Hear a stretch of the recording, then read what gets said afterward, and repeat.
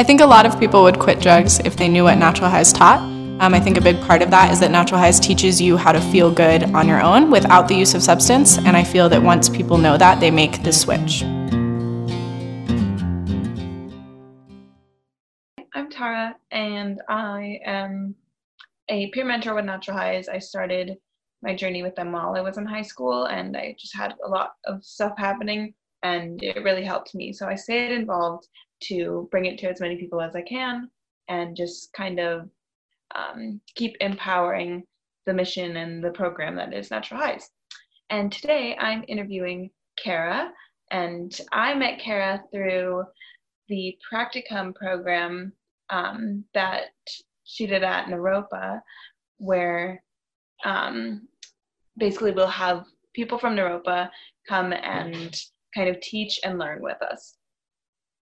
Cool. And yeah, I'm going to let you kind of tell us more about yourself. I'm really curious about kind of what you studied at Naropa and what that was like for you. Awesome. Thanks so much. Yeah, so I actually got first involved with Natural Highs by just going to the adult program. And I think you were there, and so that was kind of my first push to ever get sober. And then I talked to Avani because I was doing the internship in the last semester of this year.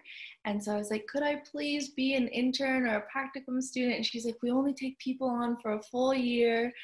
And I kind of told her my story, and she said, okay, you can do half a year. So it was like kind of just being a student. And then the last spring semester, I really got to be involved at New Vista workshops, and also with the whole COVID being online with you all. Yeah, so I grew up in Canada, and I moved to Iqaluit, Nunavut, which is in Canada's Eastern Arctic, when I was 11 years old. And then after graduating from high school, I ended up going to a university in British Columbia, where I did an adventure guiding program, and then made my way down to Naropa to do 2 years here and like finish up and get an undergrad degree. So studying at Naropa, I did interdisciplinary studies because that was the only program that was really going to accept all my random credits. But it turned out really well. I concentrated in peace and conflict, and then environmental studies. So a lot around environmental and food justice, as well as social innovation. And I was really inspired by Natural Highs and this idea that I already had to bring a rock climbing program to youth in Iqaluit, and Natural Highs really helped me kind of piece the mental health support portion of the program, which I had always wanted, but I didn't really know how to frame. I just was more qualified in the rock climbing kind of area. So I ended up developing this summer program for youth that would integrate mindfulness techniques, brain chemistry, rock climbing. We would invite Indigenous Inuit people to come and talk about whatever they want, but maybe Inuit philosophy in relation to the environment. And then also I'm really excited to bring the philosophy circles to this program, which you're super familiar with. So yeah, that's kind of where I'm at right now. I just finished the project, and now I'm starting to build the non-for-profit and things. That's really awesome. That's cool to hear it from your voice too. I've heard a little bit about it through like Avani or through you talking about it with other people, but that sounds really amazing. And so did you, when you were growing up there in Iqaluit, is that how I say it? You could say Iqaluit, and Iqaluit means place of many fish. Oh, cool. Yeah. So you involved and integrated with the Inuit and Indigenous communities there growing up? Yeah. So Nunavut is it means our land. And it was actually the last kind of, like you could say state, but Canada terms, like territory or province, created by Inuit, mostly men, who had been taken away, gone to residential schools, and then they had gotten lawyer degrees. And they came together and they were like, we need to make sure that, we have our own land, and that we have rights to this land. And so they created the Nunavut Land Claims Agreement, which is the biggest Indigenous land claim in Canada. And so most of the people that live there are Inuit, and we have 25 communities that are all fly in, fly out. So you can't drive there. You can't drive to other communities unless you're on like a skidoo or a boat. And so growing up, it was probably like 85% Inuit. And then the rest were either settler Canadians or people of other ethnicities or races. And yeah, so it was super, super integrated. It's the most, like, that's what I experienced the most, like, thriving culture that I've ever really seen in other places, like comparing to other places of Canada. Like many Inuit speak their language. People still traditionally sew, like sealskin boots and mitts and parkas, and they hunt. And it's just their culture is such a everyday piece of life, especially in the public schools. So it was just kind of, yeah. Oh, interesting. So I'm curious how you kind of got this idea to, it sounds like it's a summer program for youth empowerment using climbing and mental health support. Like, where did that seed get planted? Yeah, so I really struggled with drug abuse when I was in high school. And then I traveled for 1 year, and then I ended up going to this adventure guiding program where I was still using, but we were always outside in this program. So we were doing like 2-week kind of courses that were in the outdoors. And then when we were back at our homes, we were either going to the climbing areas or going on hikes or skiing. And I started to just think like, wow, this is really helping me. I think that this could probably help people back home too. And I was trying to think like skiing might be a little too hard. Like sea kayaking is my super big passion, but it's pretty, and it's traditional to the Inuit culture. But it wasn't a total click for me. And then I was thinking like rock climbing, like you move through so many different emotions when you're on the wall, right? Like you're working with fear, you're working with trusting your own body, trusting your own mind, and slowly you're doubting yourself, and then you end up at the top of this climb and you can only thank yourself. So I really think that it helps build confidence and kind of fosters tools that you could use off of the wall in terms of working through really hard emotions, you know? That was the inspiration for it. Yeah. Wow, that's so interesting. So then while you were in that drug abuse, you decided to continue your learning anyways and, you know, go and pursue something else. Yeah. So I had actually stopped smoking weed during that program, but I was drinking a lot. And then when I got to Colorado, I started smoking weed a lot again, and I was going down a bad path and could really feel the fogginess and some paranoia in my mind. And I thought that Naropa was going to be the place that was going to get me sober. I was like, this is a spiritual community, you know, people are whatever. I just thought that I was going to have a lot of support or like people making me accountable, but it was the complete opposite. And I saw the Natural Highs flyer the first couple of weeks of my first semester. And I emailed someone about it and I didn't go. And then I saw it the second semester. I emailed someone about it and I didn't go. I saw it the third semester. I was like, okay, I'm just gonna go. And it was just the push that I needed. And I don't think I could have created this project, and it definitely wouldn't be what it is, because a really main piece of it now is helping kids to have healthy alternatives, like what Natural Highs does, and using rock climbing as one of those alternatives, as well as just bringing in different types of practices like we learn with Natural Highs and herbs and all those things. So I can't even imagine what this project would have been if I had never found Natural Highs. Yeah. So it sounds like you're incorporating almost everything that Natural Highs is trying to be and bring to people. Yeah, trying to. And I really love the flexibility that the peer mentors and Avani have just presented and that I've been learning from, and that, you know, everyone's welcome no matter where they're at, and this, like, yeah, just this flexible mindset of welcoming whoever walks through the door, figuring out how we want to frame class, what people need, also like what we're ready to teach, and just, yeah, and then all of the little things that we do. Cool. Wow, I'm so excited to hear about this. Yeah. So when you went to Naropa, did you already know that you were going to start this program for youth, or was it kind of like something that that you like had a little bit of an inkling about, but you definitely, once you found Natural Highs, you said, okay, I can actually do this?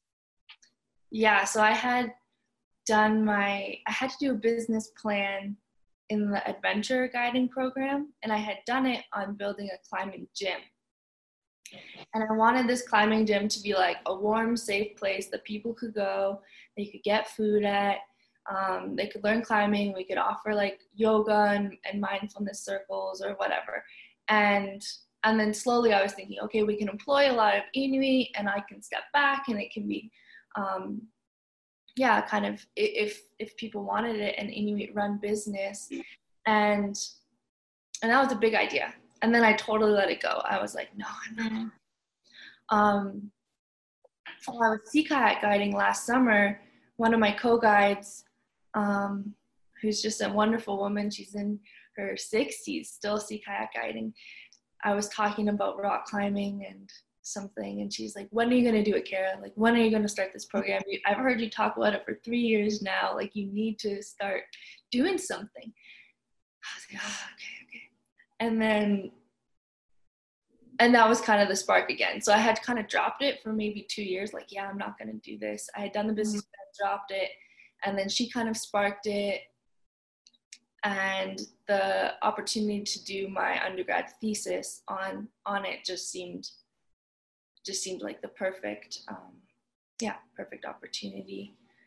And then I kind of backtracked a minute, and I decided, okay, before building a climbing gym in the Arctic, which everything's either going to have to be flown or shipped up on a boat on cargo, which is really expensive. Right. What else could I do that could be a little cheaper? See if the community actually wants this, if there's interest, if it's actually beneficial. And so that's where the idea of like a summer climbing program came in. And we already have a crag, so a climbing area in Iqaluit that's, it has probably like 10 routes on it, so it would be perfect.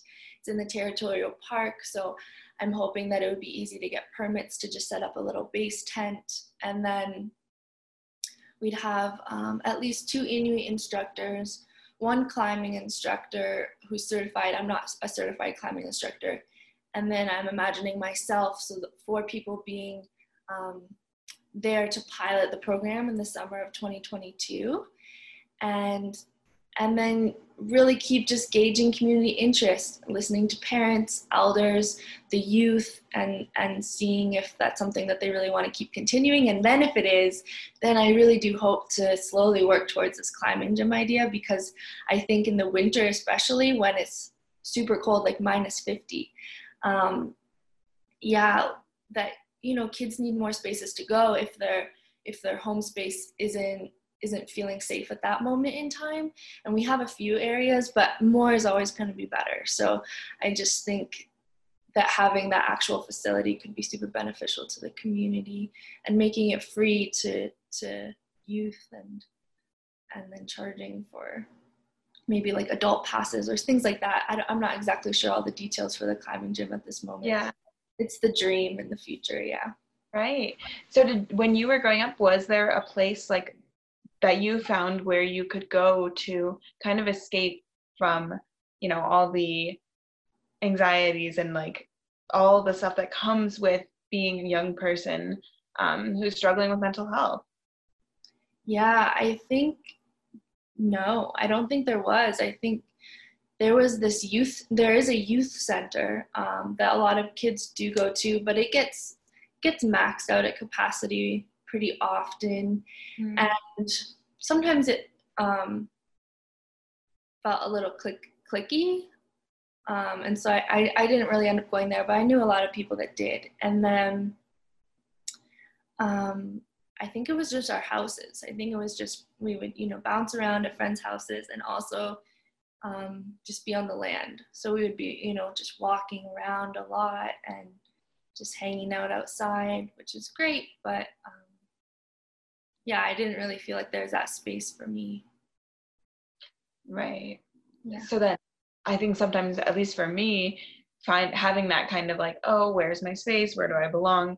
It makes it makes you a lot more susceptible to, drugs and that whole kind of scene and culture.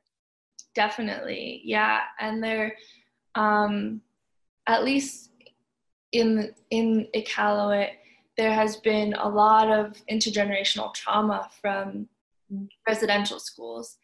And even before that, when RCMP went to the north, they actually started to take families and relocate them to different areas.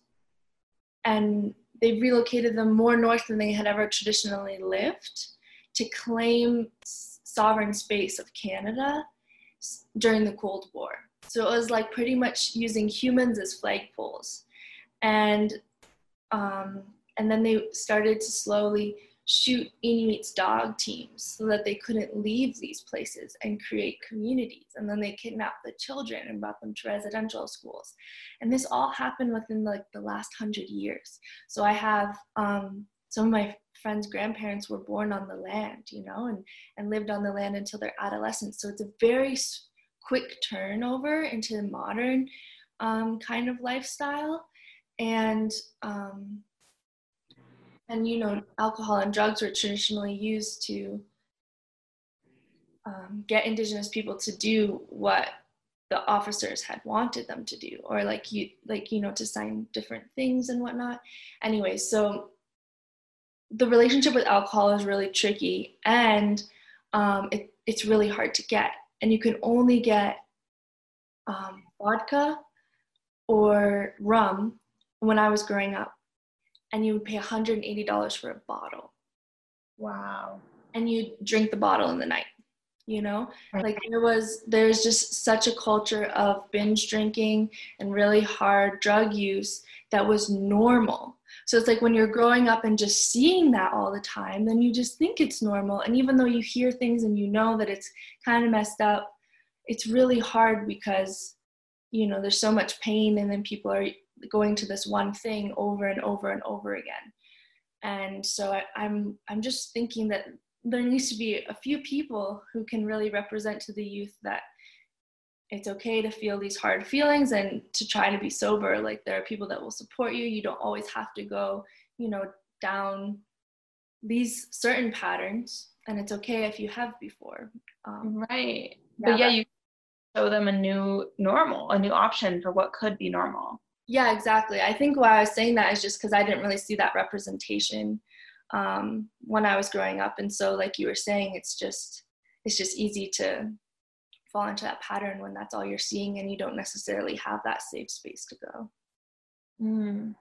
So do you see that happens for adults too, or is it mostly something that people then kind of grow out of? Or I'm curious what that dynamic is like between the adults and the youth around this issue. Yeah, I mean, it's different for lots of people. Lots of people don't drink or drink in moderation, but there are a lot of people who, adults who are really struggling with substance abuse very openly. Yeah. Right. Yeah, I feel like I've heard also that happens a lot in Indigenous communities in the US, where there is, I think it's a really common way of kind of like figuring out some tiny thing that might not actually help, but that you can do to kind of deal with, in a way, that generational trauma and that like feeling of kind of just turmoil is what it sounds like. Yeah, when there's just so many different layers of institutional oppression, when your land has been stolen, and we're in Nunavut, we're dealing with a housing crisis. So I forget the exact number, but it's over 50% of Inuit are living in overcrowded conditions. We're also dealing with food insecurity crisis. So 70% of kids go to school food insecure. Mental health, public health, like we have tuberculosis and at really high rates, and just different types of diseases that you don't commonly see in developed countries. And then extreme poverty, right? And when the government, and we have companies that come up and monopolize the North. So our food actually costs 2 to 3 times what it does in any other part of Canada. Like a watermelon, I've seen a watermelon go for $60 before. Yeah. And so it's like, when you're just dealing with so many things, it's no wonder people are feeling helpless. It's really, really hard when all the institutions around you are not helpful. And it's really interesting because that's what the land claims agreement that I started talking about earlier of Nunavut was all about, was ensuring that Inuit had rights to their land and also were not oppressed within their own land. And so there's many different clauses that say, Inuit always have priority when being hired. Inuit have like their health and dental insurance is paid for, different things like that ensure that they can kind of have a leverage up, also with housing grants and different things like that. But we often see the systemic racism come back up, and people in power in the North. There's a lot of Inuit in power, but there's a lot of white people in power who just don't follow what the land claims says,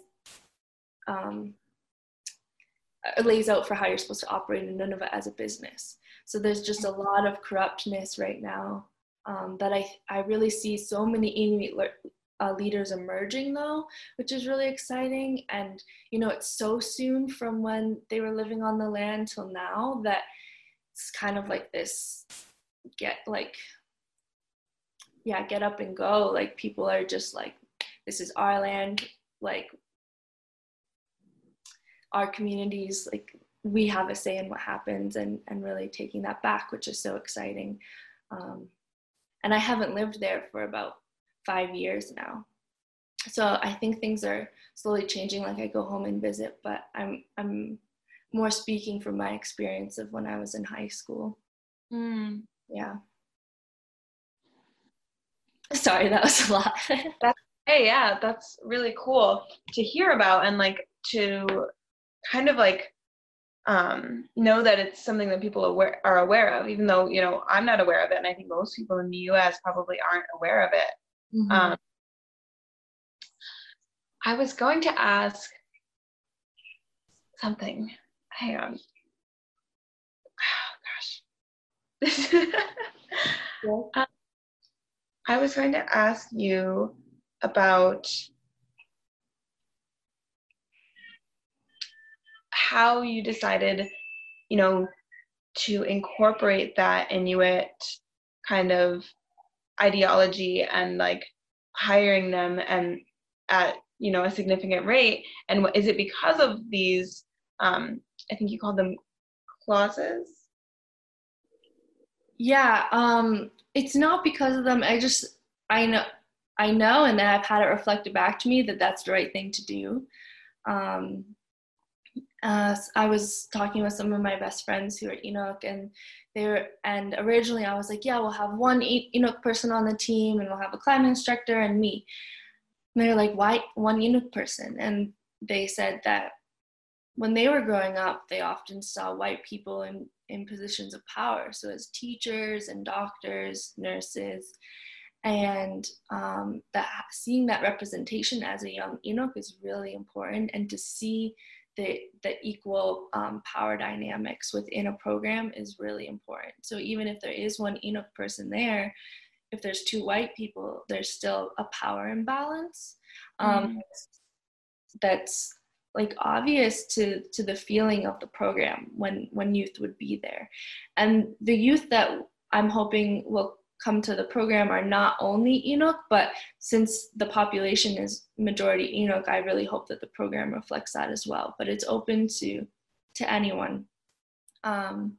So yeah, I just really took her advice with that, and I hope to continue to be called out and to be held accountable with the practices, so that it feels like a really socially and racially aware and equitable space, so that kids can build their resilience within that space. Because I think if we are falling short in any of those areas, it's not safe. People won't be able to explore their feelings, their experiences with drugs and alcohol or any other trauma. And yeah, so I think that's a really important piece.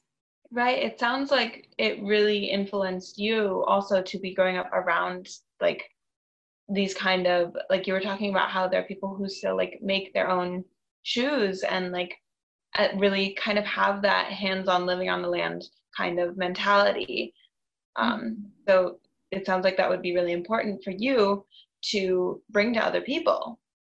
Yeah, I feel so blessed to have grown up in Iqaluit, in Nunavut. Like the amount of love and laughter and friendship that I was welcomed into, like I can't imagine that happening anywhere else. And it taught me so much, you know, like in the face of institutional oppression, like Inuit elders and mothers and friends are still just some of the most joyful, incredibly strong people I've ever met. And they really welcomed to teaching me how to sew a sealskin. So I learned how to sew kamiks, which are the sealskin boots, and I've sewn a lot of sealskin mitts for my family and different things like that. My best friend taught me how to make a parka the last time I was home. And so it's really close to my heart, and I just feel so grateful to have learned a piece of the culture in that kind of intimate way. Sewing has also been really helpful for my mental health. I think there's something about like slowly stitching things back together that's like, you know, it's slow, but you go from like just having random pieces of material to having like this mitt that keeps your hand warm. And I just like to use it as a metaphor for life. You know, it's like everything's everywhere, and then just it's like slowly stitching it back together until you're in this safe, warm place where you can grow. Yeah. Yeah, that actually reminds me a lot of kind of some of the work that we do in Natural Highs, where it's like you need to put your emotions into something. If it's running, if it's just pushing, if it's singing or artwork, just putting them, like using that emotion that you feel inside of you and feeling it and then doing something with it. Exactly. Yeah, that really blew my mind when Avani does her anxiety as a superpower presentation. And, you know, like the pushing exercise and tapping into that anxiety and then moving from there. And I love how Avani talks about Boulder. And she's like, you know, we have world-class athletes, everyone's exercising, but yet we still have a lot of mental health struggles within this community. And I was telling someone this the other day, that if we start to choose to do activities while tapping into these places of anxiety or discomfort in our body and actually moving them out while we're doing a run or biking anyways, like imagine what could happen. It just feels like we're so unaware of that really simple practice. And I hope that I could bring that to climbing too, actually. Like, I think that it could be quite simple. Yeah. Right. Yeah. So do you feel like when you climb, you're able to kind of tap into that and use it? Or, I mean, I know for myself, like it's still something I'm working on, because I like to bike or even just go for walks. And I think what's really easy to do is to be like, okay, like now I'm doing this, I can like not think about anything that's bothering me. But what helps, I've noticed, especially with when I go for walks, if I think about it and I just like ruminate on it while I'm moving, that is like the most helpful. So I'm curious if like what your experience is with that and climbing. Yeah, I was gonna say the same thing as you. I'm still super working on it. Like I forget to do it half the time, but when I have done it, I've experienced kind of more power, like in my, I don't know, just in the movement of pulling myself up the wall. It's like, yes, I can. Yeah. Right. Cool. Awesome. Well, is there anything else that you feel like we didn't touch on today, or anything that you feel like you'd like to put out into the world, into the community? Yeah. I guess what's coming to me right now is that nature connection is a really huge piece of the program too, and the Natural Highs. I think it's so potent how connecting with plants and connecting with the land reconnects us with ourselves, and it's tools to work through the emotions, because we're remembering that we're all one, that we are nature and ourselves too. Yeah, and so I would just love to spread that message of a reminder that we're all nature and we're not separate, and how can we be in touch with that connectedness on an everyday basis a little bit more. And I also love, I think Avani says this, but it's been my mantra the last few weeks, is that, you know, there's an intelligence behind everything,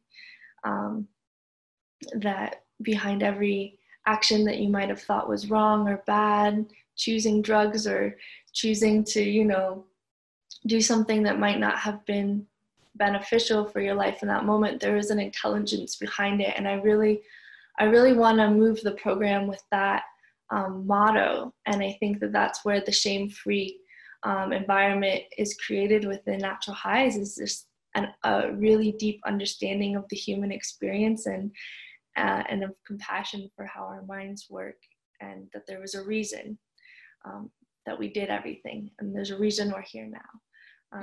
I'm so happy to be here with you now, Tara. Thanks so much. This was really fun. I was kind of nervous at first, but it was great. Oh, thank you. It was really cool to, like I said, to be able to talk to you about this and like hear it from you. Yeah, and I'm excited to keep growing with you and hearing about your journey through the internets and connecting.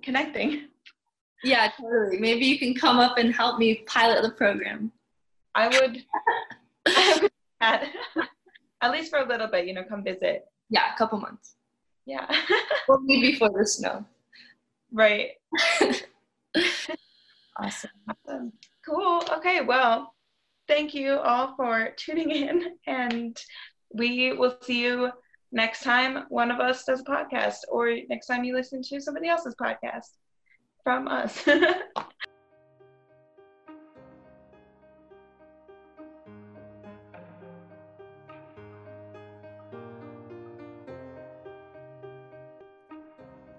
So thank you for listening. If you liked this episode of This Badass Sober Life, please subscribe to our channel so that you get notified when the next episode is coming out. If you would like to connect with us, please find everything we do on our website, naturalhighs.org. And there you can also sign up for free notifications, free emails to all of our events, activities. You can also check out our store. We have beautiful guided practices, audios, video courses, and lots of ways how you can be part of the community and donate and support our work at the same time. So we'd love to be connected with you. You can find us on Instagram. We are Natural Highs Official on Instagram. You can find us on Facebook. We are Natural Highs Community on Facebook. We would love to hear from you. So get in touch with us with your feedback.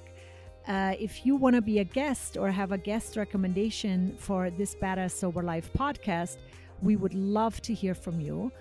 Please send us an email on avani@naropa.edu. And if you would like to be a sponsor or a collaborator, we would love to be connected with you. So get in touch with us. And in the meantime, be well and live your badass sober life.